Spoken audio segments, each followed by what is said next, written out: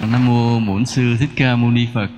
Kính thưa các anh chính quyền lãnh đạo ở địa phương Nông Cống này, kính thưa tất cả quý thầy, quý cô, quý Phật tử.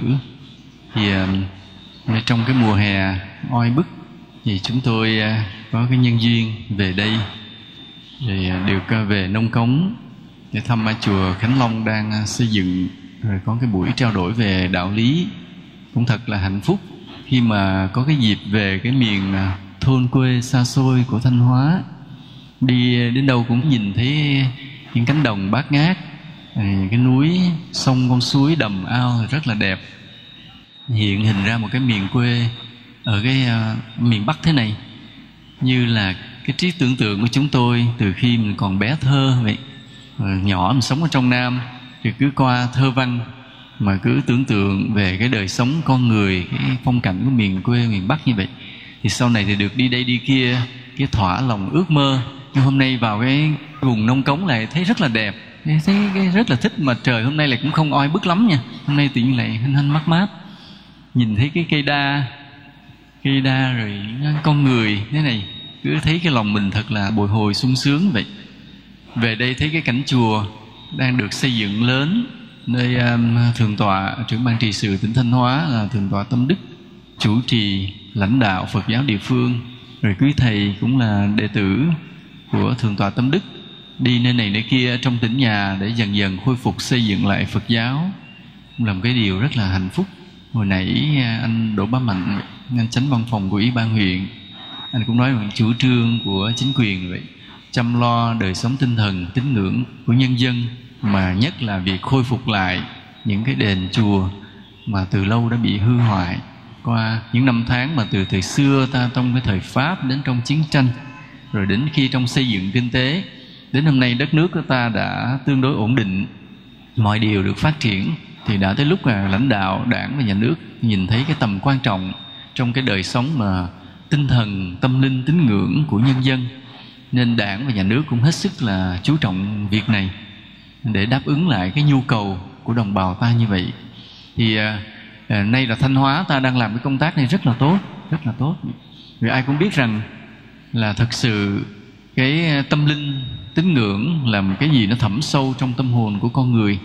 Con người ta chết, ta đi về đâu, mà trước khi sinh ra đây ta từ đâu đến. Đó là những cái câu hỏi nhiều khi không nói lên thành lời mà ai cũng thắc mắc. Có ai nghĩ rằng mình chết là mất hết không? Có không? Nếu mà nghĩ chết mất hết, mình không bao giờ thờ bố mẹ mình, thờ ông bà mình. Mình nghĩ vẫn có một cái gì đó sau cái chết này. Mà nếu còn cái gì sau cái chết này thì trước cái sinh ra ta từ đâu đến?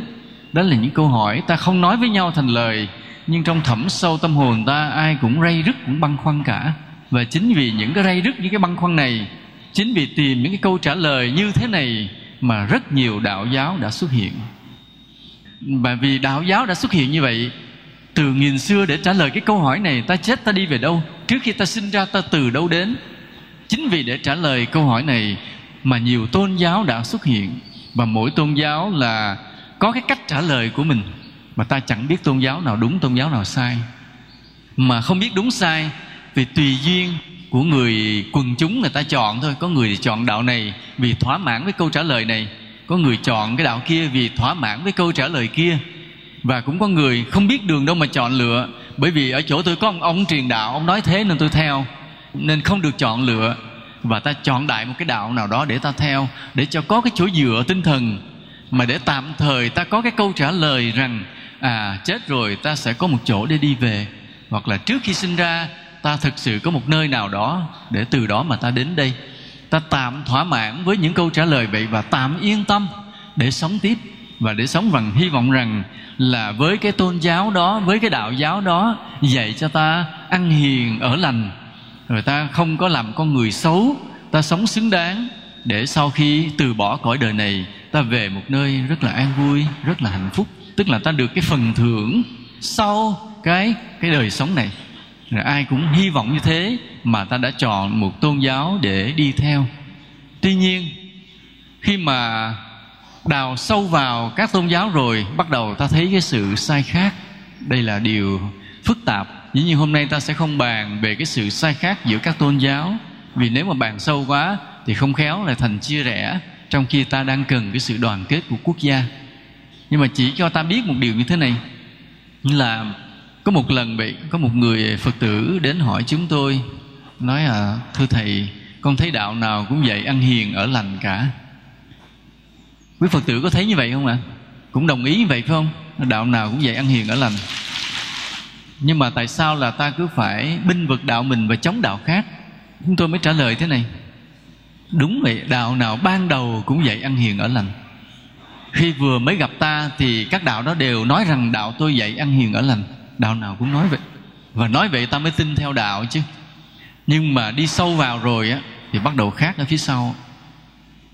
Cái khác là khác ở phía sau. Chứ còn cái ban đầu thì đạo nào cũng giống nhau, ăn hiền ở lành. Và ta đến với cái đạo cũng vì cái họ dạy ta ăn hiền ở lành ở buổi đầu. Nhưng mà cái ăn thua đó, cái thắng hay thua là chính là cái khúc sau của cái tôn giáo đó.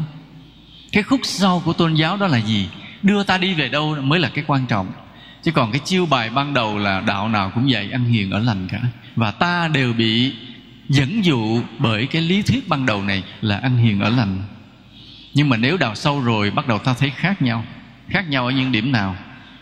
Khác nhau ở những điểm là nói ta ăn hiền ở lành, nhưng mà khi đi sâu vào, họ có dạy ta là hiếu kính với cha mẹ ông bà mình nữa hay không? Hay là ta theo đạo họ rồi họ nói là đạo họ là nhất và ta không cần phải hiếu kính với ông bà cha mẹ? Khác nhau cái đấy. Hoặc là khác nhau thế này, khác nhau đi sâu vào nữa rồi, cái đạo đó có dạy cho ta yêu nước hay không? Hay là nói họ chỉ cần yêu đạo thôi, tin đạo là đủ rồi, không cần phải yêu nước nữa? Khác nhau như thế. Có cái đạo thì khi đi sâu vào rồi vẫn dạy ta vừa yêu đạo vừa yêu nước. Nhưng có cái đạo mà đi sâu vào rồi họ dạy ta yêu đạo là đủ, không cần yêu nước. Hai đó nó khác nhau không ạ? Khác nhau nhiều. Và ta chọn đạo nào ạ? Ta chọn đạo nào? Rồi chưa hết rồi. Khi đi sâu vào thì khi nói tôi ăn hiền ở lành rồi, bây giờ tôi làm gì nữa? Thì có cái đạo là tới đó dừng lại hết. Rồi bắt đầu họ sinh ra những cái chuyện nhiều khi là thành ra khủng bố, mưu mô, thủ đoạn ở phía sau. Còn có cái đạo khi đi sâu vào rồi, ngoài cái ăn hiền ở lành rồi, có con đường để dạy ta phát triển tâm linh, tìm sự giác ngộ của nội tâm. Ta càng lúc ta thánh hóa được tâm hồn mình lên, ta không còn là con người bình thường nữa, mà càng lúc ta càng tốt hơn, sâu hơn, giỏi hơn, sáng hơn, trí tuệ, đạo đức nhiều hơn, nâng ta từ một con người phàm phu trở thành một bậc thánh thực sự. Thì đó, nên cái đi sâu về sau thì mỗi đạo lại khác nhau dần. Nhưng vì vậy, từ đây về sau, quý Phật tử phải nhớ nói với bà con mình thế này. Trong khi gặp gỡ bà con hàng xóm láng giềng mình, ta phải nói thế này: cái đạo nào ở buổi đầu cũng dạy ta ăn hiền ở lành, nhưng mà khoan vội tin. Phải tìm hiểu là tìm hiểu phía sau của đạo đó như thế nào. Khi mà đi sâu hơn nữa, họ dắt ta đi về đâu.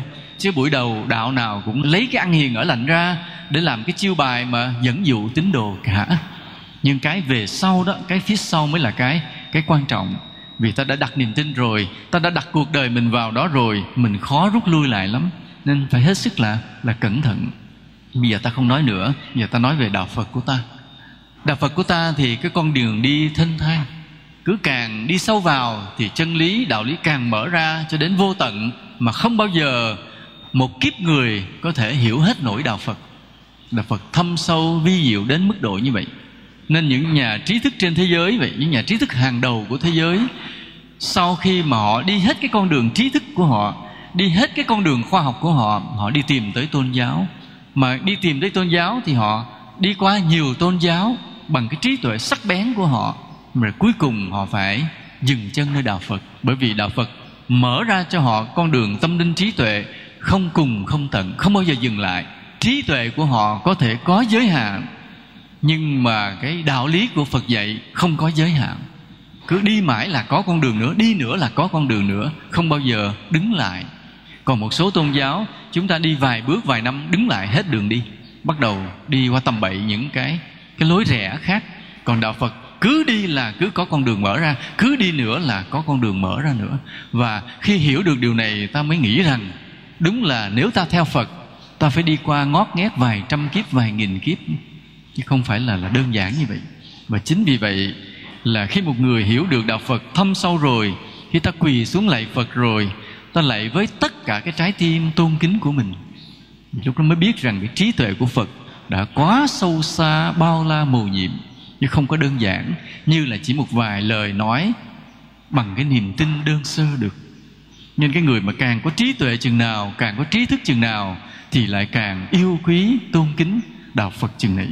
Mà điều may mắn cho chúng ta, cho quốc gia của chúng ta, chính là đạo Phật đã đến đây hơn 2.000 năm.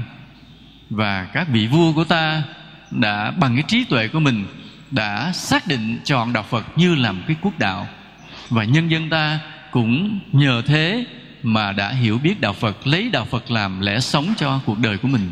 Ta xây dựng nên thôn ấp, làng xóm, đời sống văn hóa của ta suốt mấy nghìn năm qua.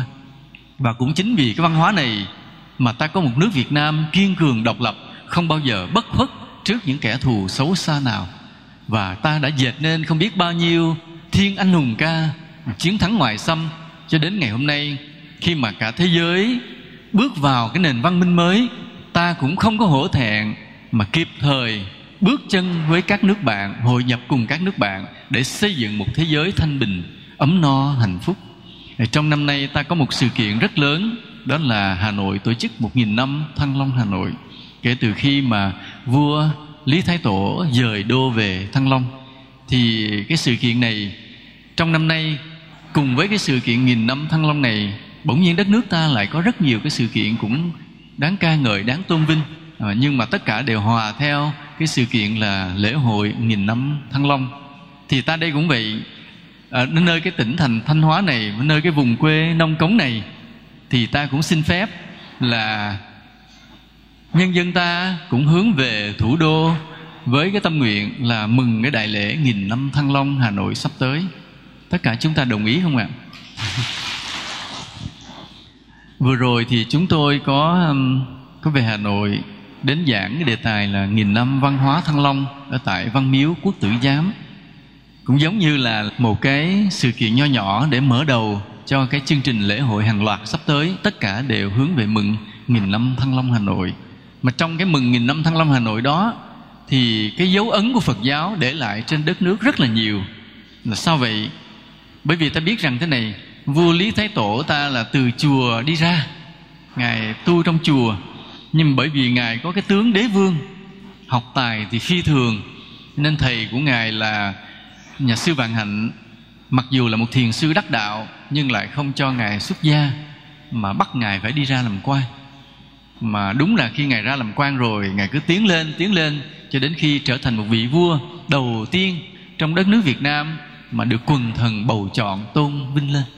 Chứ không có phải là vua là do dòng tộc, hay là vua là do phải cướp ngôi, phải chiến đấu, mà được quần thần đồng ý tôn xưng đưa lên luôn, đặc biệt như vậy. Và dĩ nhiên với một vị vua mà từ trong chùa bước ra như vậy, thì ta phải hiểu rằng là Ngài đã ra sức mà xây dựng, ủng hộ, truyền bá Phật Pháp trong cái quyền hành của mình. Và chính vì vậy mà đời Lý, đời Trần, những triều đại là mộ Phật, là sùng kính Phật giáo. Và chính vì vậy từ quan cho đến dân cũng đều hết lòng là yêu kính đạo Phật. Nhưng mà ta thấy có một điều rất là hay, tuy là yêu kính đạo Phật, nhưng mà cái tư tưởng trong đạo Phật không đem lại cái sự cực đoan, độc tôn. Nên là những người yêu mến đạo Phật nhất không bao giờ là những người mà độc tôn, cho rằng là chỉ có đạo Phật là nhất. Đây là cái hay của đạo Phật mà ta khó tìm ở một tôn giáo khác. Ở các tôn giáo khác á, hễ là khi mà mình nắm được ưu thế rồi, vua mà theo mình rồi, thì mình tìm cách loại trừ các tôn giáo khác hết, không cho chỉ một đạo mình mà thôi. Còn riêng ở trong đạo Phật rất là lạ, trong đó có cái tư tưởng hòa bình, bao dung, độ lượng ở trong đó sẵn. Nên vì vậy từ đời vua Lý Thái Tổ, Lý Thái Tông, Lý Thánh Tông, Lý Nhân Tông nối theo, là các vị bắt đầu tìm thấy cái hay của đạo Nho, dạy con người ta những cái đối nhân xử thế cũng rất là sâu sắc, uyên áo. Và các vị vua đã bắt đầu xây dựng Văn Miếu Quốc Tử Giám. Chùa thì nhiều rồi, bây giờ xây một cái văn miếu để khẳng định cái tư tưởng đạo Nho trong cái việc mà trị nước, trong cái văn hóa của quốc gia. Và do đó ta bắt đầu có cái Văn Miếu Quốc Tử Giám.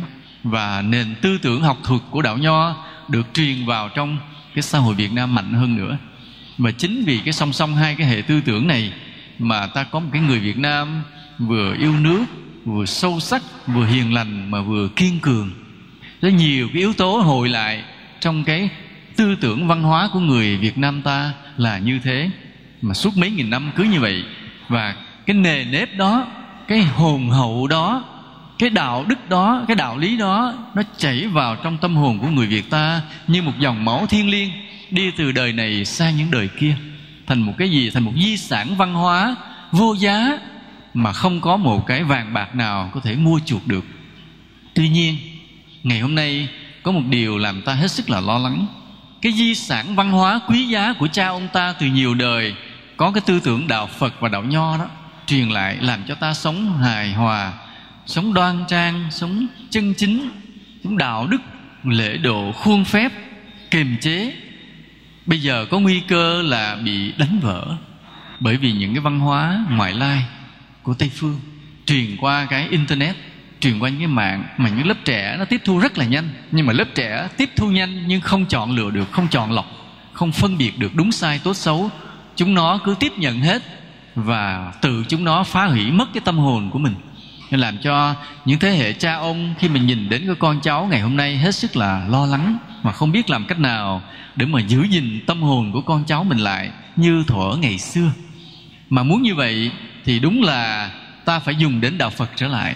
Nên là ngày hôm nay ông bà cha mẹ phải hết sức là nhanh chóng đem đạo Phật đến vào trong gia đình mình, để cái tư tưởng mà tu tập siêu thoát, giác ngộ, đạo đức chuẩn mực của đạo Phật để cứu tâm hồn của gia đình ta, của con cháu ta, mà tìm lại cái di sản văn hóa vô giá mà cha ông ta nhiều đời đã xây đắp, là như vậy. Hôm nay là ta nhắc nhau điều này chút xíu, và trước khi ta đi vào đạo lý của cái bài giảng hôm nay ta nói với nhau cái đề tài là tranh giành sự sống.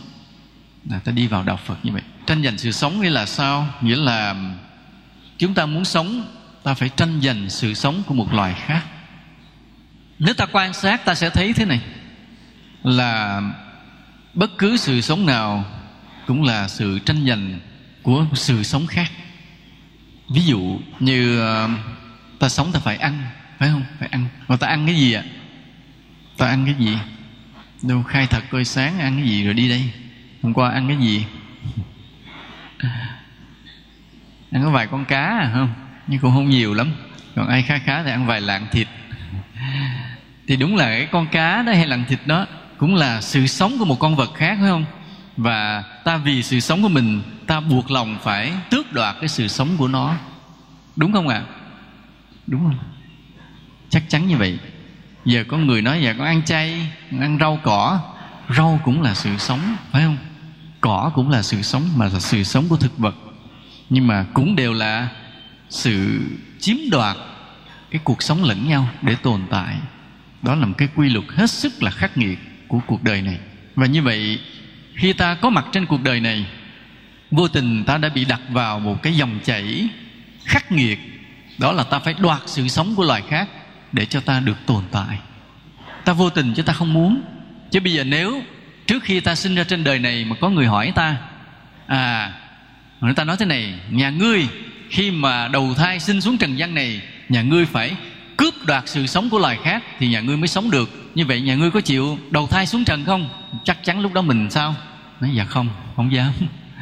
Không dám đầu thai xuống mà đi cướp sự sống của loài khác để mình sống thì thôi, không đầu thai. Nhưng mà bởi vì lúc đó không ai hỏi ta câu đó, mà nghe nói đầu thai xuống trần vui lắm, sinh về Thanh Hóa Nông Cống vui đẹp lắm, nên ta lật đật đầu thai, xúm nhau đầu thai hết trơn. Nhưng mà tới những khi đầu thai rồi thì ta bị đặt vào một dòng chảy nghiệt ngã, là ta phải đoạt sự sống của loài khác để cho ta sống. Mà trong suốt mấy mươi năm qua, cả một đời làm người như thế, thì ta đã đoạt sự sống là không biết bao nhiêu là chúng sinh. Có đúng không ạ? Dù có đếm được bao nhiêu con tép mình đã ăn không? Bao nhiêu con cá mình đã chặt đầu chưa ạ? Chưa nói nhiều, nói gà thôi, không biết cắt tiết không biết bao nhiêu con, phải không ạ? Đó. Và bây giờ nhìn lại như vậy, cái sự sống ta có mặt hôm nay là một sự sống đẹp, hay là nó đã xây dựng trên xương thịt của các loài? Nghe thấy sợ chưa? Nhìn lại thấy sợ. Nhìn lại thấy sợ chứ không phải không. Quên thì thôi, nhưng mà nếu suy xét lại, bắt đầu ta thấy run. Run là đúng là ta đã tước đoạt sự sống của nhiều loài. Mà không phải ta đâu, mấy loài vật kia cũng vậy. Cá lớn thì nó đớp cá bé, phải không? Con vật mạnh thì xé xác con vật yếu. Cứ như vậy, ở trong rừng là cứ như vậy. Ta thấy con chim sáng sớm nó chuyền cành, nó reo, nó hót như vậy, thấy hạnh phúc. Nó nhiều khi ước ao mình như chim. Sự thật con chim cũng chẳng hạnh phúc gì. Vì sao vậy? Nó nhảy từ cành này sang cành kia, nó đi tìm những con sâu. Nó con sâu mà nằm khuất ở trong những cành, những cái lá đó. Tưởng mình núp trong cành trong lá được bình yên rồi không? Đang có những con chim nó chuyền cành, nó nhảy từ cành này, nó đi bằng con mắt tinh quái của nó đi rò, nó rình, nó mò. Những con sâu bé bé vậy nó bị lượm ăn hết trơn. Cũng như vậy, cũng là cái sự sống của loài này là sự tranh giành chiếm đoạt sự sống của loài khác. Tất cả đều như vậy. Và như vậy cái thế giới này, khi ta nhìn thấy ánh nắng lên đẹp đẽ, thấy là cây lá xanh tươi, đồng ruộng mơn mởn, chó sủa văng vẳng bên kia, gà gãy te te bên nọ, thấy tất cả đều đẹp. Nhưng đằng sau cái sự đẹp đẽ đó là gì? Là các loài giết hại, tranh giành sự sống lẫn nhau. Đúng không ạ? Đúng như vậy. Bây giờ bắt đầu ta mới giật mình. Nếu sự sống đặt trên cái nền tảng của cái việc mà tranh giành lẫn nhau như vậy, thì cái tội phúc này ta phải xử lý thế nào? Cái tội phúc này ta xử lý thế nào? Rồi con người, trong cái việc mà tranh giành mà sự sống để tồn tại á, thì cái khủng khiếp nhất là con người. Nói sao khủng khiếp nhất là con người? Tại thấy con người là cũng nhỏ bé ốm yếu, chứ đâu có mạnh như cọp mà lớn như voi.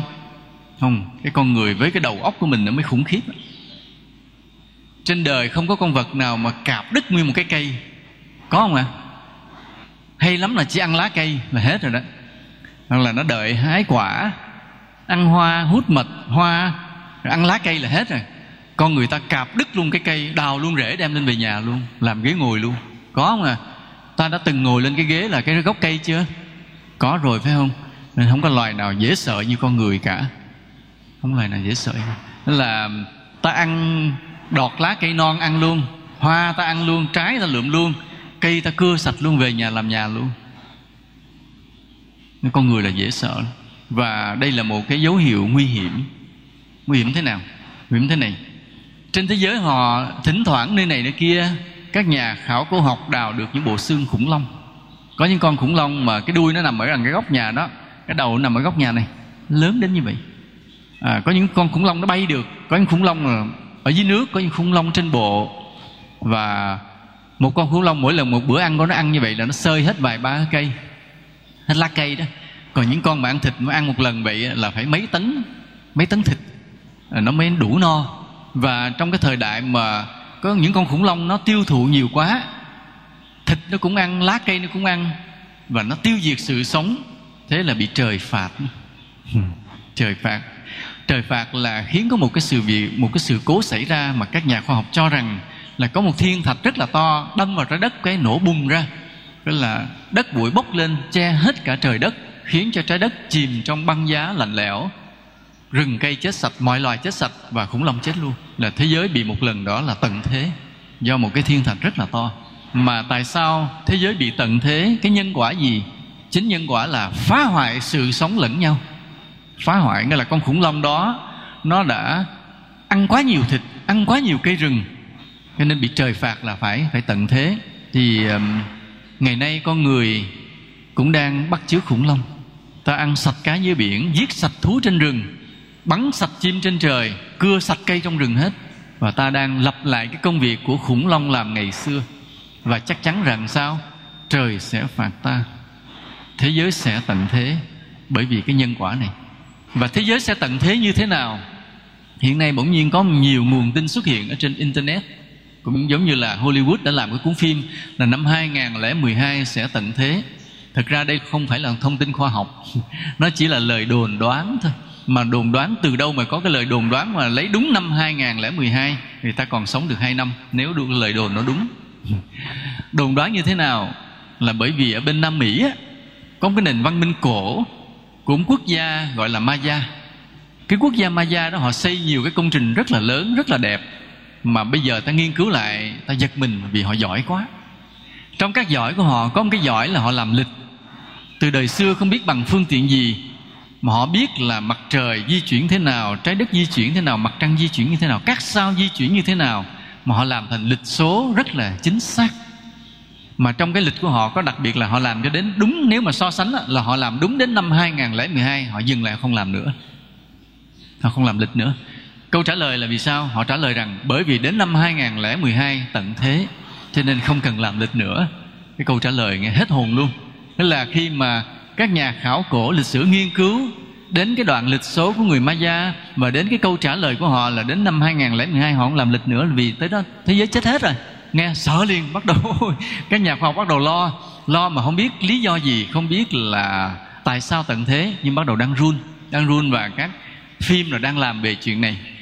Nếu mà người Maya nói đúng thì ta còn sống được 2 năm nữa. 2 năm nữa. Và trong 2 năm này, nếu biết rằng 2 năm nữa tất cả sẽ chết, thì bây giờ ta làm gì ạ? Câu trả lời, ai có câu trả lời hay nhất xin đưa lên, sẽ được thưởng một thùng mì. Nếu biết rằng 2 năm nữa thế giới này chết hết, thì bây giờ ta làm gì? Tức cười lắm nha. Ví dụ như khi một ông bác sĩ, ông khám bệnh cho một bệnh nhân, mà ông biết rằng bệnh nhân này không sống được, không qua khỏi, thì ông nói với người nhà sao? Ông trả bệnh nhân lại, ông nói người nhà sao ạ? Thôi về thích ăn gì cho ăn. Như vậy bên bác sĩ họ có cái tâm lý rất quái lạ, là nếu mà không thể sống được mà sắp chết thì sao? Hưởng thụ, phải không? Thì hưởng thụ cho đã đi rồi chết. Có cái tâm lý rất vậy. Hoặc là trong nhà tù cũng vậy, nhà nước ta cũng vậy. Trước khi mà đem cái người tử tù đem bắn thì thường là sao? Cho một bữa ăn cuối cùng rất là ngon. Nhưng mà người tử tù ăn nổi không? Sắp sửa đem bắn rồi mà nhòm cái mâm cơm thịnh soạn ăn không nổi. Cái tinh thần nó đâu có vui đâu mà ăn. Nhưng mà con người ta có một cái tâm lý rất là lạ, là nếu biết ngày mai ta chết rồi thì họ cứ tranh nhau mà hưởng thụ. Nhưng bây giờ hôm nay ta ngồi đây ta tỉnh táo, ta không phải là bệnh nhân nan y sắp chết, ta không phải là tử tù, nhưng mà ta chỉ nghe cái lời đồn đoán, không biết có thật hay không. 2 năm nữa tận thế. Mà nếu sự thật 2 năm nữa tận thế, bây giờ ta bằng cái tâm mình bình tĩnh nhất, khôn ngoan nhất, ta sẽ làm gì trong 2 năm này? Từ bây giờ ai trả lời được tặng thùng mì hảo hảo gì kìa. Bây giờ thôi thì thế này, hôm nay thì ta sẽ không trả lời câu này ở đây nha, nhưng mà để cho mọi người về nhà suy gẫm. Nếu quả thật 2 năm nữa tận thế, thì từ hôm nay ta sẽ sống như thế nào nha? Là có nhiêu tiền dốc ra mua gà ăn hết hay là sao? Thì để cho đủ 2 năm rồi mà là lúc đó cũng vừa hết tiền, ta cũng ăn quá ngon rồi, lúc đó là tận thế luôn. Hay là ta còn cách nào khác hay hơn thì sẽ góp ý nha. Ta sẽ viết thư, ta trao đổi với nhau, gửi về chùa để coi ai có câu trả lời hay nhất. Lúc đó thầy sẽ gửi ra một thùng mì ngon nhất để mà tặng cho người đó, thưởng người đó. Thì trong cái việc mà trong các loài tranh giành sự sống với nhau như thế, thì nếu mà cái loài nào nó ác độc thì họ giết hại nhau tàn nhẫn luôn. Giết hại nhau tàn nhẫn, mà càng sống chừng nào thì càng tích lũy tội lỗi chừng ấy. Ta xem trong những cái phim mà Discovery, họ quay phim ở trong rừng, họ đặt cái máy họ quay trong rừng. Một bầy sư tử đang sống với nhau vui, chợt thấy một cái đàn ngựa vằn đi ngang, phóng theo nó rượt, nó vật cổ một con ngựa vằn xuống, 3-4 con nó câu cổ một con xuống, nó cắn cái cổ, giết, rồi nó xúm nhau, nó sâu xé. Những con khác đứng lại nhìn cái đồng loại của mình, nước mắt chảy ròng ròng. Rồi ta thấy nhìn cảnh nó rất là thương tâm. Mà các nhà khoa học thì không thể nào mà lúc đó mà đứng ra cản không cho nó ăn con ngựa vằn, vì nếu cản không cho ăn thì loài sư tử cũng sẽ chết. Họ đành phải chấp nhận một điều, đúng là trong cái thiên nhiên mạnh được yếu thua. Muốn cho con cọp tồn tại phải cho nó ăn cái con bò rừng, vậy thôi, không còn cách nào khác. Chứ không phải vì lúc đó là để bảo tồn bò rừng mà đành cho cọp nhịn đói. Và cái hiển nhiên đó nó khắc nghiệt và nó ác độc, và ta đành phải chấp nhận. Nhưng mà cái người biết đạo như chúng ta thì ta không chấp nhận. Ta muốn đi tìm một cái gì nó đẹp hơn, nó thiện hơn, đạo đức hơn, chứ không thể mà xây dựng cái sự sống của mình bằng cách là tranh giành sự sống của loài khác. Vì như vậy ta cứ sống mà tích lũy tội lỗi, thì khiến cho cái ngày tận thế sẽ đến gần. Ta sẽ tìm cách sống như thế nào đó mà con người ta sống chỉ để làm lợi cho nhau, xây dựng nhau, giúp nhau, và làm cho trái đất này thành hạnh phúc hơn, đẹp như một cái cõi thiên đường tịnh độ vậy. Bây giờ ta là người biết đạo, ta sợ tội, ta yêu quý cái điều phúc, thì ta không muốn rằng là ta sống bằng cách giành giật cái sự sống của loài khác. hết muốn rồi, vì biết rằng cứ giành giật sự sống của loài khác là cái tội nó tích lũy mà thôi. Cứ sống qua từng ngày, ăn thêm con tép là tính thêm một chút tội, ăn con cá tính thêm một chút tội, mà tích lũy cả đời như vậy nó nặng nề. Chết rồi không bay lên cao được, chết rồi không về trên những cõi trên cao được, cứ lẫn quẩn mà có khi đọa thành con này con kia cho người khác còn ăn lại. Người ta không thích điều đó, nên ta biết cái tội, ta yêu quý điều phúc. Ta không muốn bị cái nhân quả báo ứng đáo đầu là ta làm cái gì rồi ta sẽ bị trở lại cái đó. Ta không muốn là mình cứ ăn hết con này tới con kia, mai mốt chết mình đọa thành con vịt con gà cho người ta cắt cổ ta ăn lại. Mình không muốn.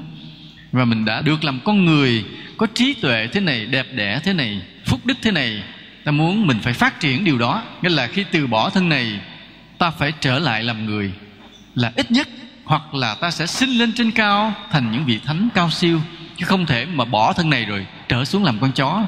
Mình không thích điều đó, không muốn điều đó. Không muốn là cái nhân quả nó đáo đầu một cách bi đát như vậy. Nên ta phải thay đổi cuộc sống của mình. Và ta không muốn rằng cái cuộc sống của mình nó được tích lũy xây dựng bằng cái sự giết hại của loài khác, để mà tội cứ chồng thêm tội từng ngày. Nên ta phải thay đổi điều này đó. Ta phải làm sao cho là ta hạn chế sự giết hại sự sống, mà ta phải sống cách nào chỉ có lợi cho muôn loài. Ta sống thế nào có lợi cho con người xung quanh ta, có lợi cho những loài vật xung quanh ta, có lợi cho cái môi trường sinh thái của cả cái hành tinh, của cả cái trái đất này. Đây là điều quan trọng. Sau khi ta hiểu rằng nếu mà thả trôi tự nhiên thì ta sẽ sống bằng cách là tranh giành sự sống của loài khác. Nếu thả trôi tự nhiên. Còn bây giờ ta có đạo lý trong tâm ta, ta có Phật soi đường dẫn lối ta, ta có quý thầy quý cô, có chư tăng ni dạy dỗ ta từng ngày, thì ta không chấp nhận một cái cuộc sống mà được xây dựng trên xương máu của loài vật nữa. Ta muốn thay đổi cái cuộc sống đó. Ta muốn thay đổi. Và như vậy, mà muốn thay đổi như vậy thì ta phải xác định cái lập trường thế này, là ta sống để đem lại cái lợi ích, cái an vui cho đồng loại ta là con người. Ta sống để đem lại cái điều lợi ích cho các loài khác là muôn loài. Ta sống để xây dựng, để vun đắp cho cái môi trường sinh thái của cả cái hành tinh này. Đó là ta xác định 3 mục tiêu ta sống trên đời. 3 mục tiêu gần. Xin nhắc lại, ta sẽ xác định ta sống là đem lợi ích yên vui cho ai à? Cho đồng loại, tức là con người. Ta sẽ sống đem lại cái lợi ích yên vui cho ai nữa? Muôn loài. Là ngoài con người ta cũng đem lại lợi ích cho các loài khác. Thứ ba, ta sống đem lại cái gì? Cái lợi ích, cái sự bảo vệ, cái sự bình yên, cái an ổn, cái phát triển, cái bền vững cho môi trường sinh thái của địa cầu này. Đó là 3 cái mục tiêu mà ta xác định trong sự sống của mình, trước khi ta đi đến một cái mục tiêu cao xa hơn, đó là giác ngộ giải thoát. Đồng ý với nhau không ạ? Hôm nay ta đồng ý với nhau điều này không? Có người vỗ tay là đồng ý phải không? Còn người không vỗ tay thì sao? Không đồng ý. Còn người giả vờ vỗ tay thì sao? Vỗ tay chứ quan trọng lắm nha. Vỗ tay quan trọng lắm nha. Từ khi ta vỗ tay vậy là ta đồng ý. Ta đồng ý tức là ta hứa trước Phật. Hứa trước Phật là từ nay ta sẽ sống để đem lại cái yêu thương, yên vui, hạnh phúc cho muôn loài, cả các loài người ta và muôn loài khác. Chứ ta không sống mà để tiêu diệt lẫn nhau, để dành sự sống loài khác trở thành cái sự sống của mình nữa. Đây là cái điều mà ta phải xác định như vậy.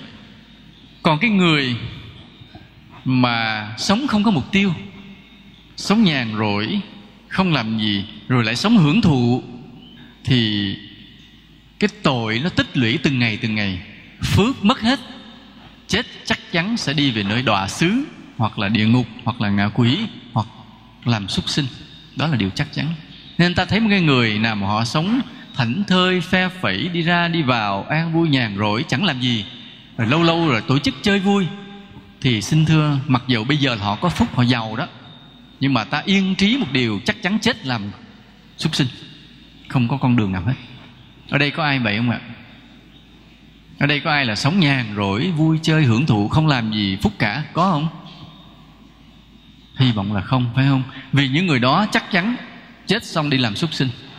Còn người nào sống trong từng ngày mà ta phấn đấu để làm lợi cho con người, thì trước hết ta bù lại cái tội mà ta đã chiếm đoạt sự sống của loài khác bằng thịt bằng cá.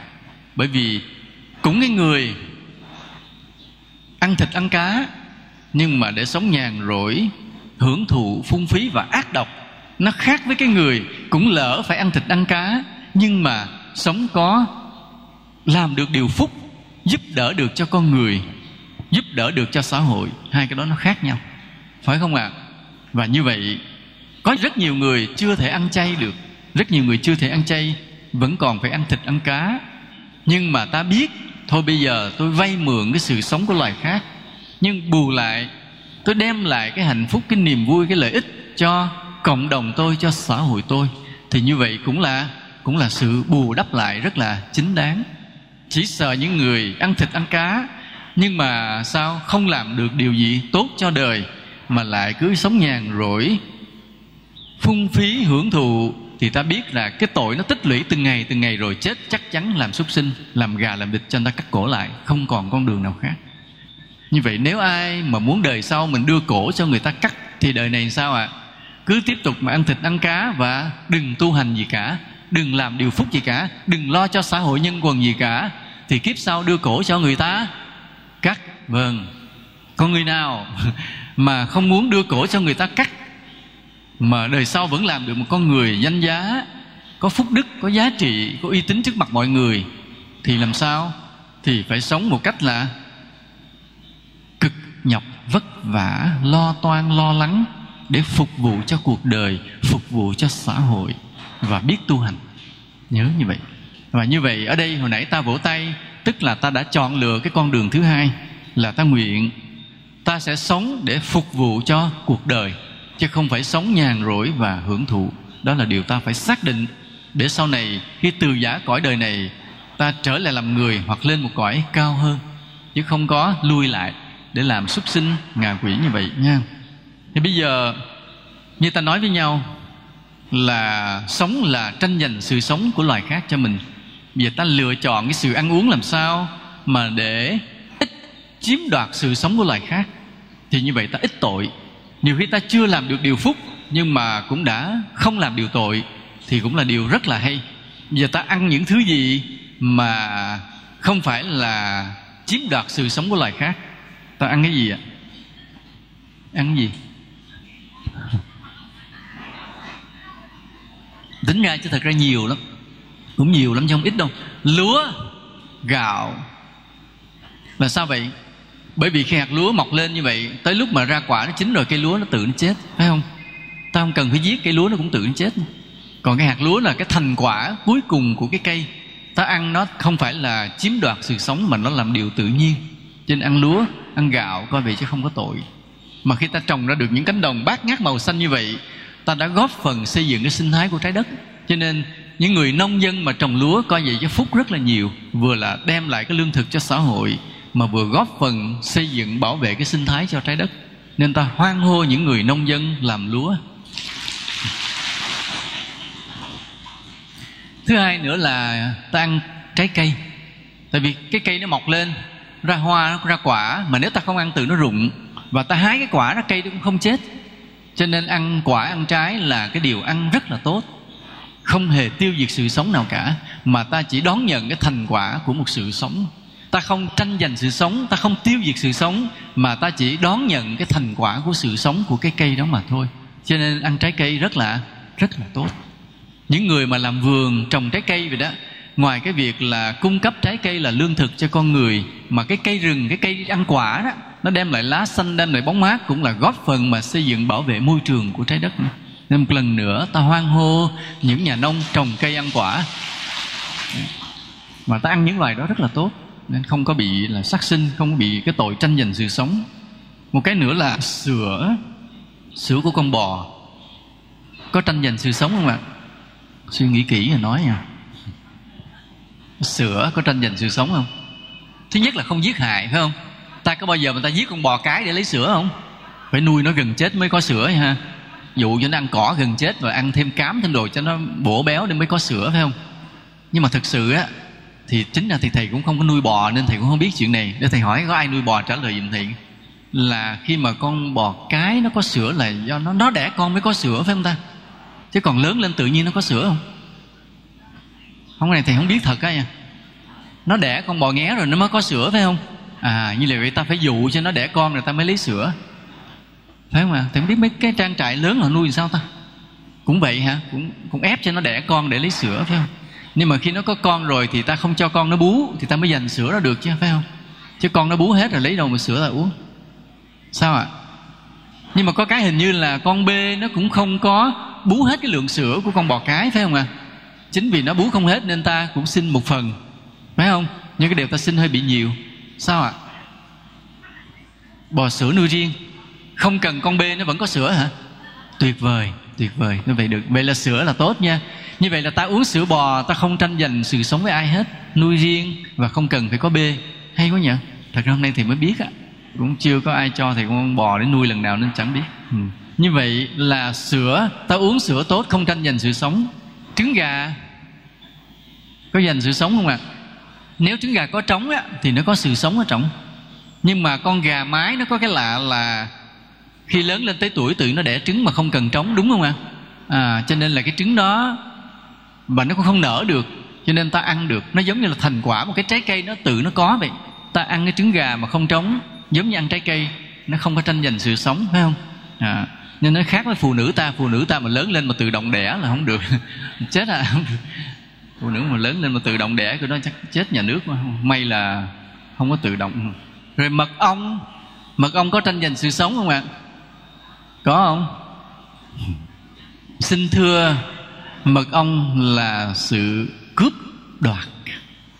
Con ong á, là cả một bầy ong của nó tốn rất nhiều công, nó đi khắp nơi, nó hút từng cái giọt mật, phải không? Ở trong cái hoa đem về nó bỏ rồi nó giấu trong kho đó để nó dành, nó sống qua một cái mùa nào đó, mùa mà không còn hoa nữa. Còn ta sao? Cái canh nó làm cho đầy tổ rồi ta lấy khói lửa ta đốt đuổi nó đi và ta cướp cái ổ đó. Đối với ta 1 lít mật ong hay 2 lít mật ong có đáng bao nhiêu tiền không? 1 lít mật ong giờ nhiêu tiền nhỉ? Thì cũng chẳng biết. Bao nhiêu? 60 đến 100 nghìn 1 lít mật ong là không nhiều lắm, phải không? Nhưng mà đối với con ong á, 1 lít, 2 lít mật ong đó là gì? Gia tài của cả một quốc gia của nó, đúng không ạ?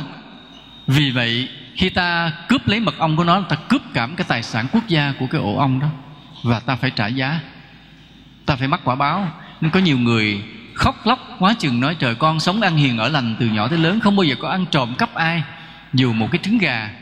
Vậy mà ăn trộm nó vô, nó phá cửa nhà con, nó dắt mất chiếc xe máy, nó đập cái tủ con, nó lấy luôn cả mấy lạng vàng để dành cả đời. Khóc bù lu bù loa quá chừng. Nhân quả sao? Nói con đâu có làm gì ác đâu. Đâu có biết là kiếp xưa mình đã lần mình lấy mất cái ổ ong của một bầy ong. Kiếp xưa đã từng mình lấy ổ ong của bầy ong, lấy hết tài sản của một quốc gia. Bán thì chỉ được có 60.000, 100.000. Nhưng mà đời này ta phải mất hết tài sản một lần. Lấy mất cái xe máy ta, đập cửa, cậy tủ, lấy hết mấy lạng vàng của ta luôn. Ta phải trả lại cái nghiệp ăn cắp ạ. Nên nhiều người nói hiền lành mà tại sao bị thật ra là ăn ổ ong, mật ong như vậy. Còn mật ong nuôi thì sao nhỉ? Mật nuôi thì thầy không rành lắm, đại khái vậy. Còn cái hái rau, coi vậy chứ mà là phá sự sống. Tại rau nó đang còn tươi, còn xanh đó, ta ngắt ngang. Nhưng mà thôi thì nó cũng không bao nhiêu, thì thôi kệ cũng ăn rau, chứ ăn chay mà không cho ăn rau chắc chết ạ. Ví dụ như có một con cá nó chết trôi vào bờ, ta lấy thịt đó ta ăn được không ạ? Được không? Sự thật là được, không mang tội nha. Bởi vì ta không có giết con cá đó, nhưng mà chỉ sợ nó nhiễm độc thôi. Chứ còn nó chết vì một lý do nào tự nhiên mà cái người ta lấy vào ta ăn là hoàn toàn không có tội. Hoặc là có một con thú rừng nó ngã chết xuống vì một lý do gì đó, rồi ta xẻ thịt ta ăn, nó hoàn toàn không tội. Tại ta không giết nó, mà bỏ thì cũng phí nếu thật là không có tội. Nhưng mà chỉ có cái là ví dụ như quý thầy tu mà ăn thì nhiều khi người ta hỏi thôi. Thì nhiều ngồi nhìn cái thấy quý thầy đang ngồi ăn con gà, cái hỏi cái quý thầy phải đính chính không, cái con gà này tự nhiên nó lại chùa nó chết à, cái thầy ăn chứ thầy không có giết nó nha. Cái ngồi lúc đó là người ta tin không? Nó không có tin. Hoặc là bước vào chùa thấy thầy ăn con cá, cái ngồi hỏi thầy ủa sao thầy ăn cá? Nó không biết sao cái con cá nó trôi ngang đây, cái nó chết rồi, cái thầy lượm mua thầy ăn chứ thầy đâu có sát sinh. Thì người ta hoài nghi không? Vì vậy mà chùa nhiều khi cái bực quá rồi quý thầy ăn chay luôn, nó tiện để khỏi ai hỏi này hỏi kia. Vậy thì nãy giờ là ta nói cái việc mà ăn uống để tránh cái tội là cướp đoạt sự sống của loài khác đó. Nhưng mà trên đời này cái sự mà tranh giành sự sống nó diễn ra trên nhiều lĩnh vực, chứ không phải chỉ là sự ăn uống không. Ví dụ như là những cuộc chiến tranh mà giành đất, giành tài nguyên, xâm chiếm nó thảm khốc trong nhân loại, cũng là như vậy, cũng là sự tranh giành sự sống. Quốc gia này xâm chiếm quốc gia kia. Ví dụ ta xem phim, xem lịch sử, một cái quốc gia ở phía bắc của Trung Hoa, họ hùng mạnh lên, một bộ tộc nó hùng mạnh lên, mà nó sống ở sa mạc thiếu thốn, chỉ là bằng cát không, mà nó rất là mạnh mẽ về võ công. Thì nó thấy cái người Trung Hoa sống là có đồng lúa, có ngựa, có xe, có nhà, nó thèm cái sự sống đó, và đem quân nó đánh chiếm một cái nước lớn của Trung Hoa. Trung Hoa lúc đó chia làm nhiều nước, nó chiếm bứt một nước đi để làm chi? Để giành cái sự sống đó, giành cái sự văn minh, cái sang trọng, cái đời sống vật chất đó. Thì đó cũng là tranh giành sự sống, mà tạo thành một cuộc chiến tranh khốc liệt, là máu đổ đầu rơi, rất là bi thảm, là như vậy. Hoặc là ví dụ nói như là nhiều lần đất nước ta cũng bị ngoại xâm mà nó xâm chiếm ta, là cũng vì những lý do mà họ đi giành cái nước ta. Rồi có người sẽ hỏi, nói ủa thế thì Chiêm Thành là bị ta chiếm mất, vậy ta có tội không? Có tội không ạ? Có không? Không ai dám trả lời. Có tội không ạ? Có hả? Như vậy cha ông ta có tội không? Có hả? Bây giờ ta có trả quả báo không? Sự thật á, cái việc mà nước Việt Nam cha ông ta mà xâm chiếm Chiêm Thành á, nó có cái lý do thế này. Là cái người Chiêm Thành á, lúc là người miền Bắc ta là từ Thanh Hóa thế này, cái người Chiêm Thành ở phía Nam ta dần dần. Nhưng mà người Chiêm Thành á thường hay quấy nhiễu biên giới ta. Là thứ nhất là do Trung Hoa suối.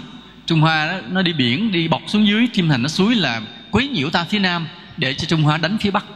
Ta phải phân lực lượng ra chống đỡ phía Nam, thì phía Bắc nó chiếm mất. Chính vì như vậy là cha ông ta nói cứ nằm sát ta phía Nam mà nó cứ quấy ta hoài, ta buộc lòng ta phải đánh cho nó yên. Mà đánh rồi là ta cứ phải chiếm đất để giữ cái biên giới xa xa, nó đừng có quấy nhiễu gần kinh thành. Ví dụ nó có quấy nhiễu phía Nam thì ta còn thời gian đánh tan giặc phương Bắc cái đã, rồi ta sẽ kéo xuống Nam sau. Do đó phải đẩy nó xa xa về phía Nam. Mà muốn đẩy họ xa xa phía Nam thì mình phải làm sao? Mình phải chiếm bớt đất của họ, phải không? Chiếm bớt đất của họ. Chỉ có một lần là vua Trần Nhân Tông gả công chúa Hiền Trân mà ta lấy được mấy tỉnh, thì không có tốn giọt máu nào. Nhưng mà cái người Chiêm họ cứ quấy nhiễu, có lần chế Bồng Nga đem quân ra đánh tới thành Thăng Long của ta. Vậy nên buộc lòng là ta cứ phải đẩy họ lui về hướng Nam lần lần để bảo vệ sự bình yên của đất nước. Và đẩy lần lần mất luôn cái nước Chiêm Thành. Đó lỡ xuôi đó. Lỡ xuôi mình đẩy dần dần cái mất nước Chiêm Thành, thôi mình đành phải giữ nước Chiêm Thành dùng cho họ. Nhưng mà ngày hôm nay thì ta cũng đã xây dựng thành một nước Việt Nam rất là tươi đẹp trên cả cái dải đất này, xem như là sự bù đắp lại.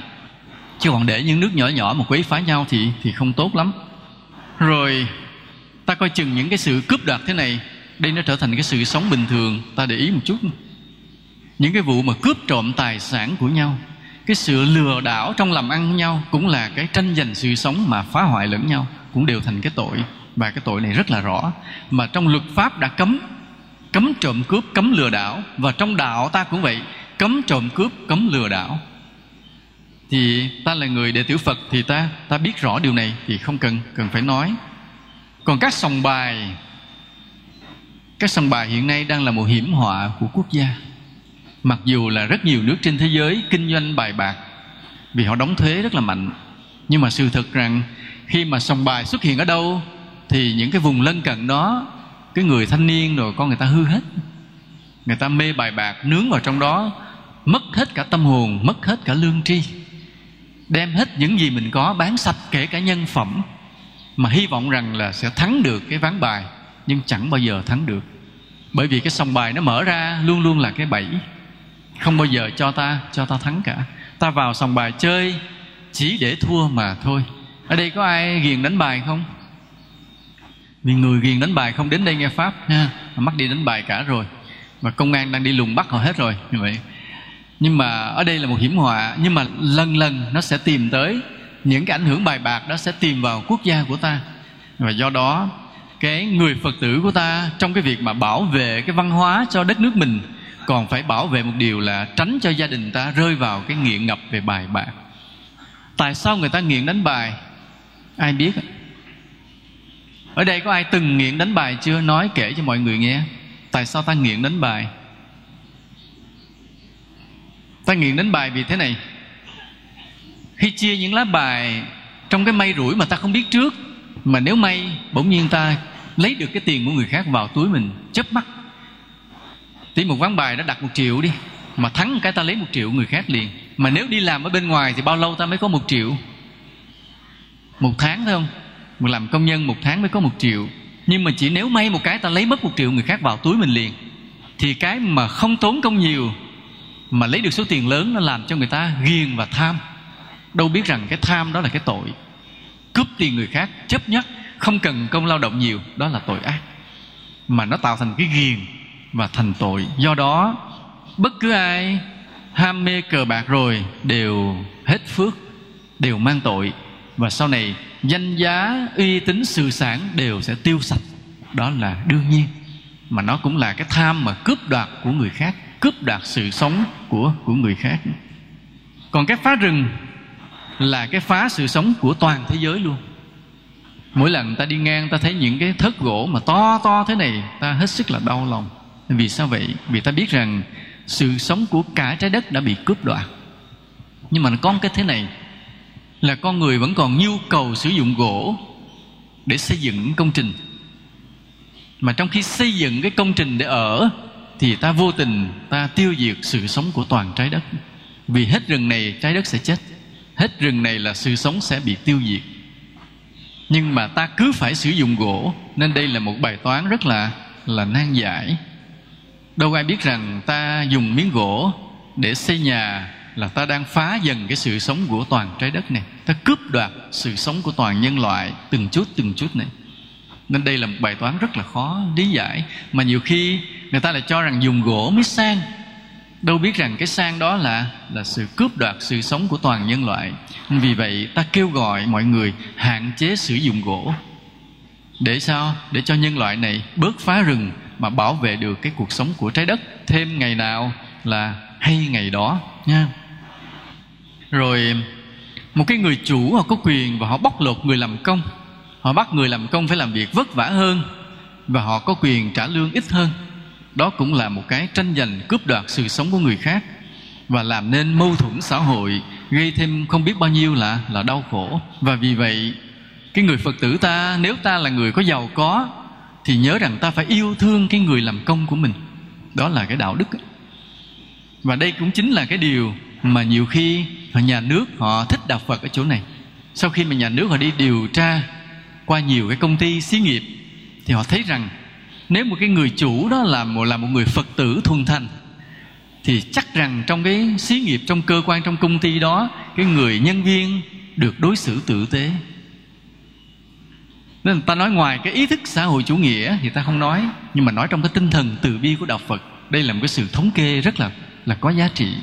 Nếu cái người chủ là người Phật tử thuần thành, thì chắc chắn là người công nhân được đối xử tử tế, không có sự bóc lột. Tức là người chủ họ vẫn hưởng lãi, nhưng mà cái lãi của họ trong cái mức mà người công nhân viên cảm thấy được thoải mái. Chứ không giống như cái người chủ tàn bạo mà chỉ vơ vét cái lãi, mình tăng cái lãi cho nhiều và ép cái người công nhân phải làm vất vả hơn mà lương thì trả thấp. Nó khác hẳn như vậy, nó khác hẳn. Nên do đó cái tinh thần của đạo Phật là sống từ bi, yêu thương. Mà ta yêu thương gần nhất là những người trong cái quyền hành của mình.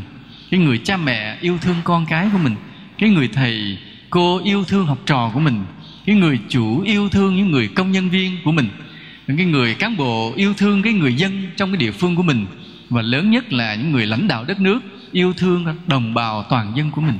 Nó từ cái đạo lý yêu thương này mà cái thế giới này càng ngày càng đẹp hơn, con người càng lúc càng hạnh phúc hơn. Cho đến khi mà ta yêu thương được muôn loài, ta yêu thương được cả cây cỏ. Đó là cái cuộc sống mà đẹp nhất như vậy.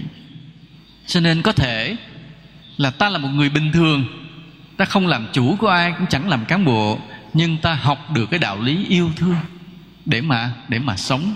Là với từng người trong cuộc sống này ta đều yêu thương, với từng cái con vật, từng cây ngọn cỏ ta đều yêu thương, thì tức là ta đã học được cái nhân cách của một bậc thánh.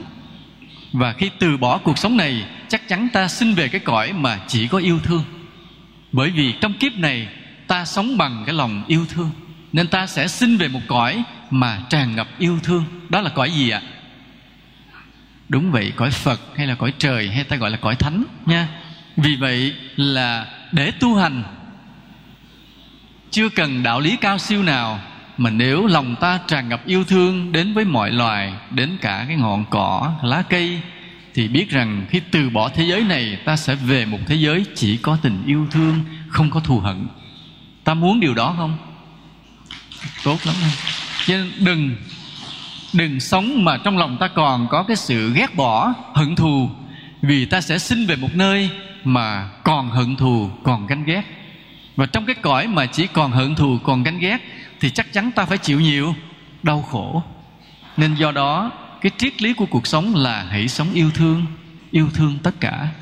Còn những người mà có trách nhiệm, ví dụ như bậc cha mẹ đối với con cái, thầy cô đối với học trò, người chủ đối với công nhân, cái người cán bộ đối với cái nhân dân, vân vân, thì cái yêu thương này nó còn là một bổn phận thôi thúc nhiều hơn nữa. Ta nói cái người mà không có bổn phận gì hết cũng đã phải yêu thương rồi, huống hồ là cái người mà có bổn phận. Thì cái yêu thương là một trách nhiệm thiêng liêng. Cha mẹ phải yêu thương con cái, thầy cô phải yêu thương học trò, người chủ phải yêu thương công nhân, cán bộ phải yêu thương nhân dân. Thì nó là một cái trách nhiệm còn thiêng liêng gấp bội lần nữa. Nếu ta thực hành được cái đạo lý yêu thương này thì cái phúc của ta còn gấp bội lần nữa. Cái người cán bộ khi chết, cái người chủ khi mất, cái người cha mẹ thầy cô khi qua đời, chắc chắn sẽ sinh về một nơi mà phúc lạc viên mãn. Nơi đó tràn ngập tình thương yêu và sự hạnh phúc nha. Vậy ta mong cho rằng chính ta sẽ học cái đạo lý yêu thương này để yêu thương tất cả. Và ta cũng cầu mong cho từ cái người cán bộ đến cái người chủ, người thầy cô và các bậc cha mẹ vậy, đều biết yêu thương những người ở trong cái quyền của mình, để mà cái thế gian này chỉ được xây dựng bằng tình thương, chứ không có phải xây dựng bằng cái xương, cái máu, thù hận và sự ác độc. Và như vậy là dù ta chưa có từ bỏ thế giới này để sang một thế giới khác, thì thế giới này đã đầy ắp yêu thương nha. Có những người là do cái nghiệp gì của họ ta không biết, là họ bị nghiện ngập. Họ nghiện cái gì ạ? Ma túy. Nghiện gì nữa? Rượu. Gì nữa? Thuốc lá. Thuốc lá hơi bị nhiều rồi nha. Mấy anh có bị nghiện thuốc lá không ạ? Có. Nghiện gì nữa? Cờ bạc, gái trai chơi bời đó vậy. Tức là trên đời này có nhiều thứ nghiện. Bây giờ còn cái nghiện gì nữa à? Mấy em bé còn nghiện gì nữa? Game điện tử đó. Tức là càng lúc thế giới càng chế ra nhiều cái loại để cho ta nghiện. Mà trong cái thế giới nghiện ngập đó, thì giữa người nam và người nữ, ai là người nghiện nhiều hơn? Đàn ông. Và tại sao là ta cứ khoái sinh con trai? Hả? Thì rõ ràng phải xét lại nha. Bởi nhiều người cứ đòi phải sinh con trai cho bằng được, mà trong khi ta biết rằng con trai mà sinh ra đời thì 10 cái loại nghiện đang chờ đợi nó, phải không? Vậy mà cứ đòi sinh con trai. Phải sinh con trai mà đi tu như thầy là đỡ ha.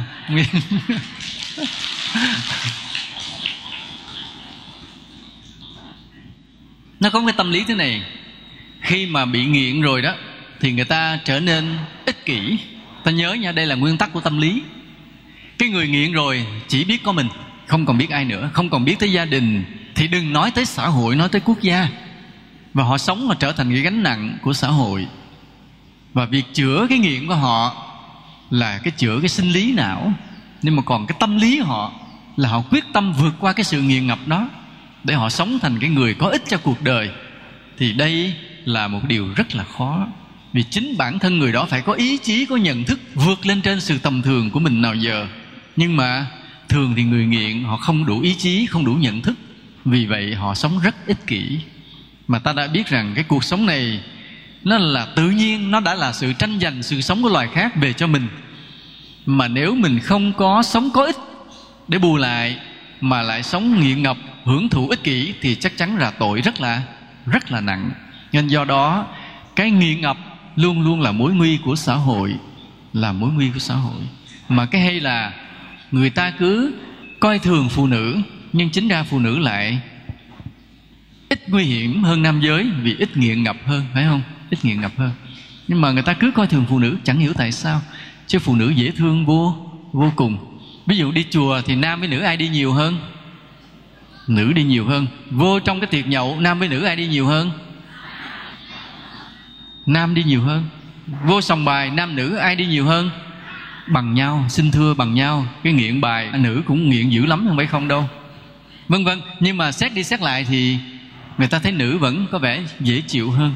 Nhưng mà không hiểu là người ta lại cứ ưu tiên cho người nam. Chính vì vậy khi một xã hội văn minh lên, bỗng nhiên họ đòi hỏi nam nữ phải bình quyền. Khi xã hội văn minh lên, mà nước Việt Nam ta là một trong những nước mà có cái văn minh tiến bộ, là tương đối là nam nữ bình quyền. Hiện nay trong vai trò cán bộ cũng vậy, ta sẽ gặp rất nhiều cán bộ cao cấp là người nữ. Vậy nên đất nước Việt Nam coi vậy chớ mà lại tốt hơn nhiều nước trên thế giới. Còn có những nước trên thế giới mà người nữ, cái thân phận người nữ bị coi thường đến nỗi mà làm cho ta đau lòng. Ví dụ người nam á, đi bồ bịch không sao, mà người nữ bồ bịch cái là đi cắt tay cắt mũi, nó ném đá cho tới chết, rất là bất công.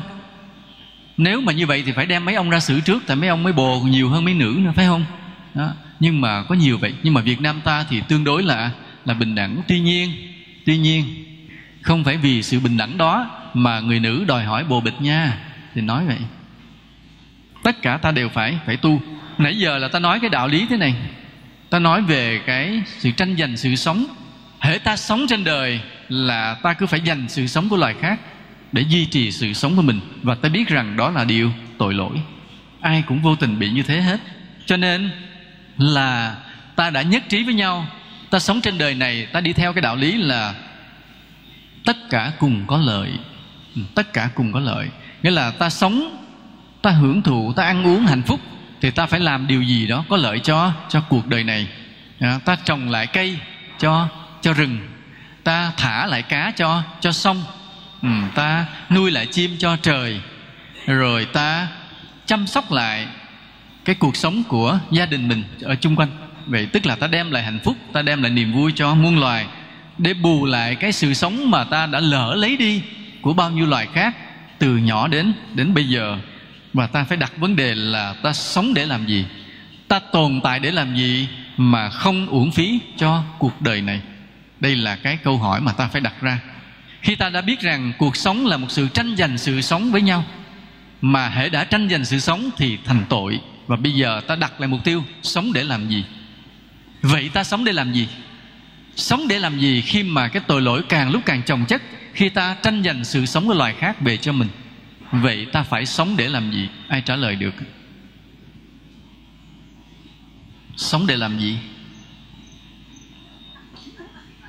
Từ bi hỷ xả không sát sinh trong loài vật. Rồi vâng. Sống để có thương yêu. Vâng. Bảo vệ môi trường. Vâng. Quyết tâm đi theo bước chân của Phật. Rồi thì cảm ơn nha. Xin cho tràng pháo tay người có câu trả lời như vậy. Ai có câu trả lời gì khác không ạ? Sống để làm gì? Vâng. Biết vớt rác trên dòng sông ha? Yêu thương cả dòng sông. Vâng, thì cảm ơn nhiều. Cả con gà con gì cũng thương rồi, thì cảm ơn nha. Rồi cho tràng pháo tay.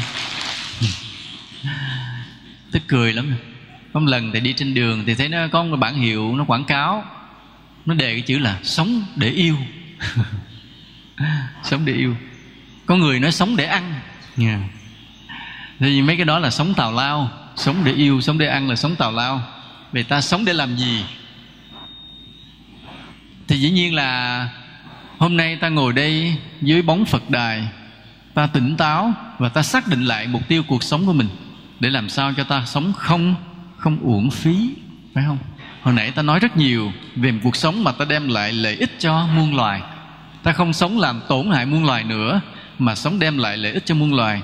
Nhưng mà sự thật, ta còn cái mục đích tối cao ta phải nhắm đến, đó là ta đi tìm sự giác ngộ tâm linh. Đó là mới là mục tiêu tối cao. Thế còn sống bây giờ ta giúp người, giúp đời, rồi cũng mọi việc cũng trôi qua, tất cả đều sẽ vô thường. Thế giới này rồi cũng sẽ biến mất, ta cũng sẽ chết, người ta thương yêu cũng chết, người ta giúp đỡ cũng chết, con vật mà ta nuôi nấng cũng chết. Tất cả đều vô thường, biến đổi. Mặc dù rằng còn sống trên đời này giây phút nào Ta cố gắng yêu thương nhau, giúp đỡ nhau, tốt rồi. Nhưng mà rồi tất cả đều vô thường, cũng đều biến mất cả. Cho nên ta phải đi tìm một cái mục tiêu tối cao, đó là sự giác ngộ tâm linh như là Phật đã dạy. Đây mới chính là cái mục tiêu cao cả nhất. Nhưng mà cái giác ngộ tâm linh là gì? Cái giác ngộ tâm linh là cái gì mà ta không hiểu nổi, ta cũng không tưởng tượng ra được, không hình dung ra được. Mà ta chỉ biết rằng chính Đức Phật đã giác ngộ cái tâm linh này mà thành Phật. Bao nhiêu đệ tử Phật đã giác ngộ cái tâm linh này mà thành những bậc thánh vĩ đại. Những vị đó rời xa khỏi cái tam giới đau khổ luân hồi sinh tử này để mà đạt được niết bàn siêu việt. Thì đó mới chính là cái mục tiêu ta nhắm đến. Thì ta không thể nhắm đến cái mục tiêu mà ta không hiểu. Mới nói thưa thầy, con không hiểu. Nói giác ngộ tâm linh là gì? Bởi vì con muốn nhắm đến cái mục tiêu nào thì con phải hiểu mục tiêu đó. Ví dụ như bây giờ con thấy có một người đi học làm bác sĩ, thì con không hiểu ông bác sĩ là ông cầm cái gì, ông tay ông nghe ngực người ta rồi ông chích thuốc người ta, rồi cái ông cho thuốc người ta rồi ông lấy tiền bỏ túi. Con hiểu làm bác sĩ là được người ta chữa bệnh người khác, con hiểu, nên con có mục tiêu là làm bác sĩ. Thì như vậy khi chọn cái mục tiêu cho đời sống này, ta phải hiểu mục tiêu đó là gì, rồi ta mới có lý tưởng. Còn bây giờ ta nói cái lý tưởng là giác ngộ giải thoát là cái mục tiêu, ta không hề biết. Vậy mà ta vẫn phải hướng về nó. Như vậy dễ hay khó ạ? Rất khó phải không? Chính vì rất khó như vậy mà nhiều người theo đạo Phật rồi nhiều khi không hiểu, rồi đi sai, hoặc là thoái lui, hoặc là đã đi lạc. Đây là cái điều khó mà khi ta đến với Phật Pháp. Vì vậy ta hiểu một điều thế này: cái lý tưởng cuộc đời ta cuối cùng rồi ta phải đi tìm cái tâm linh giác ngộ, không có con đường khác. Nhưng cái tâm linh giác ngộ là cái điều mà ta không hiểu được. Không hiểu được mà vẫn phải đi tìm, nên rất khó. Nhưng mà chính cái khó này mới là cái đánh giá khác nhau giữa người có thiện căn hay là người không có thiện căn. Cái người không có thiện căn thì khi họ không hiểu được cái mục tiêu giác ngộ giải thoát rồi họ thoái lui, đi lạc tầm bậy, đi ra ngoài đời hưởng thụ rồi sống tội lỗi. Còn ta là những người có thiện căn, có khi ta chưa hiểu hết về cái giác ngộ tâm linh, nhưng mà ta đã đặt niềm tin, đã hướng về đó, đặt đó làm mục tiêu tối thượng trong đời mình, thì ta là người có thiện căn. Mặc dù điều này rất là khó, nhưng mà khó thì khó, ta vẫn làm được. Cho nên bây giờ nếu có người hỏi ta sống để làm gì, thì ta có thể trả lời thế này: tôi sống để đi tìm tâm linh giác ngộ. Câu trả lời này không sai. Đồng ý không ạ? Đồng ý.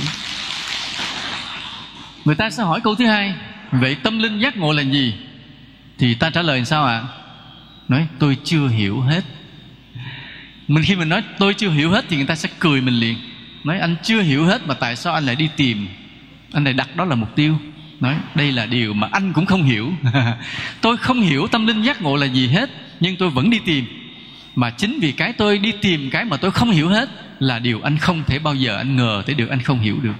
Là vì sao vậy? Bởi vì tôi có Đức Phật từ bi cao siêu.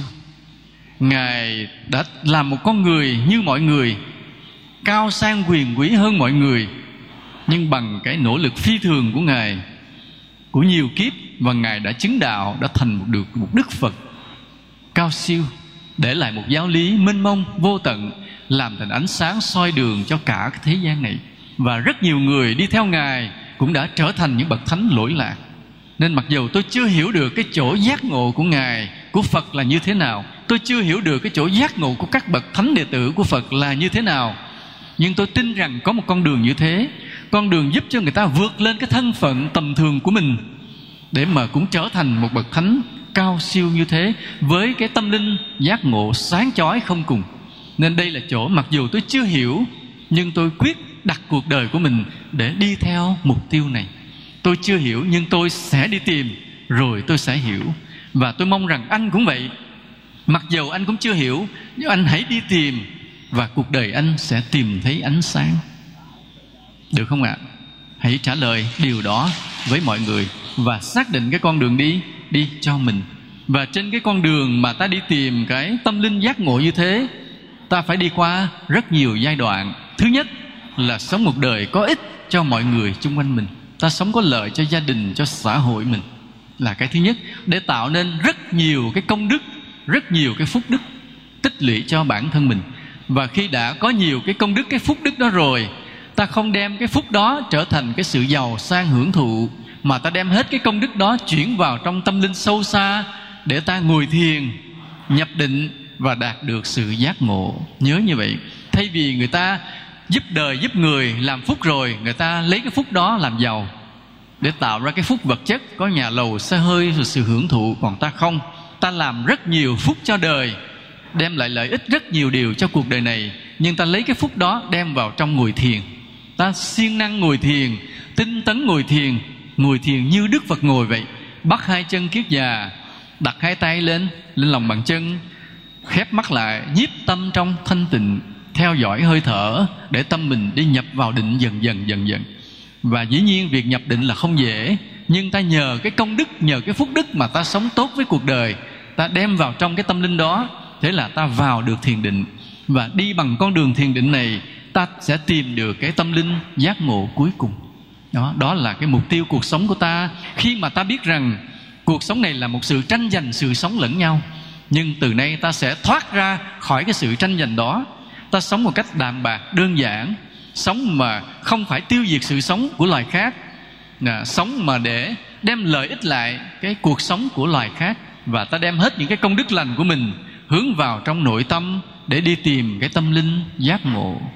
Chúng ta đồng ý với nhau không ạ? Nha, vậy. Và hôm nay, trong một ngày đẹp trời của cuối tháng 3 âm lịch, tất cả chúng ta đang hướng về lễ Phật đản sắp tới.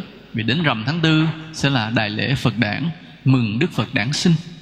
Thì ắt hẳn rằng tất cả chúng ta những ngày đó đều đi chùa, sẽ đi tìm về chùa, đến tham dự cho các chùa mà tổ chức lễ Phật đản, để ta được quỳ xuống dưới Phật, dâng lên Ngài cái lòng cung kính vô biên, vì sự có mặt của Ngài đã đem lại lợi ích hạnh phúc vô biên cho thế giới này. Vậy thì hôm nay trong cái không khí đó, ta hướng về đại lễ Phật đản sắp tới, chúng ta ngồi đây với nhau trong cái khung cảnh thanh bình êm ả của huyện Nông Cống này, nơi ngọn núi xa xa, những cánh đồng xanh rì, con người thì hiền hòa dễ mến như thế này. Chúng ta nói với nhau những lời đạo lý của Phật dạy, và hứa với nhau rằng dù cuộc sống đúng là khắc nghiệt, là muôn loài dành sự sống với nhau, nhưng ta hứa rằng ta sẽ sống thế nào để đem lại lợi ích cho cuộc đời này, cho xã hội, cho đất nước, cho thế giới này, và đem tất cả những công đức lành đó dồn hết vào trong tâm linh thiền định, để ta đi tìm cái mục tiêu tối hậu, tối thượng mà ta đeo đuổi, đó là sự giác ngộ tâm linh. Xin kính chúc cho tất cả quý vị ở đây được vô lượng an lành. Nam mô Bổn Sư Thích Ca Mâu Ni Phật.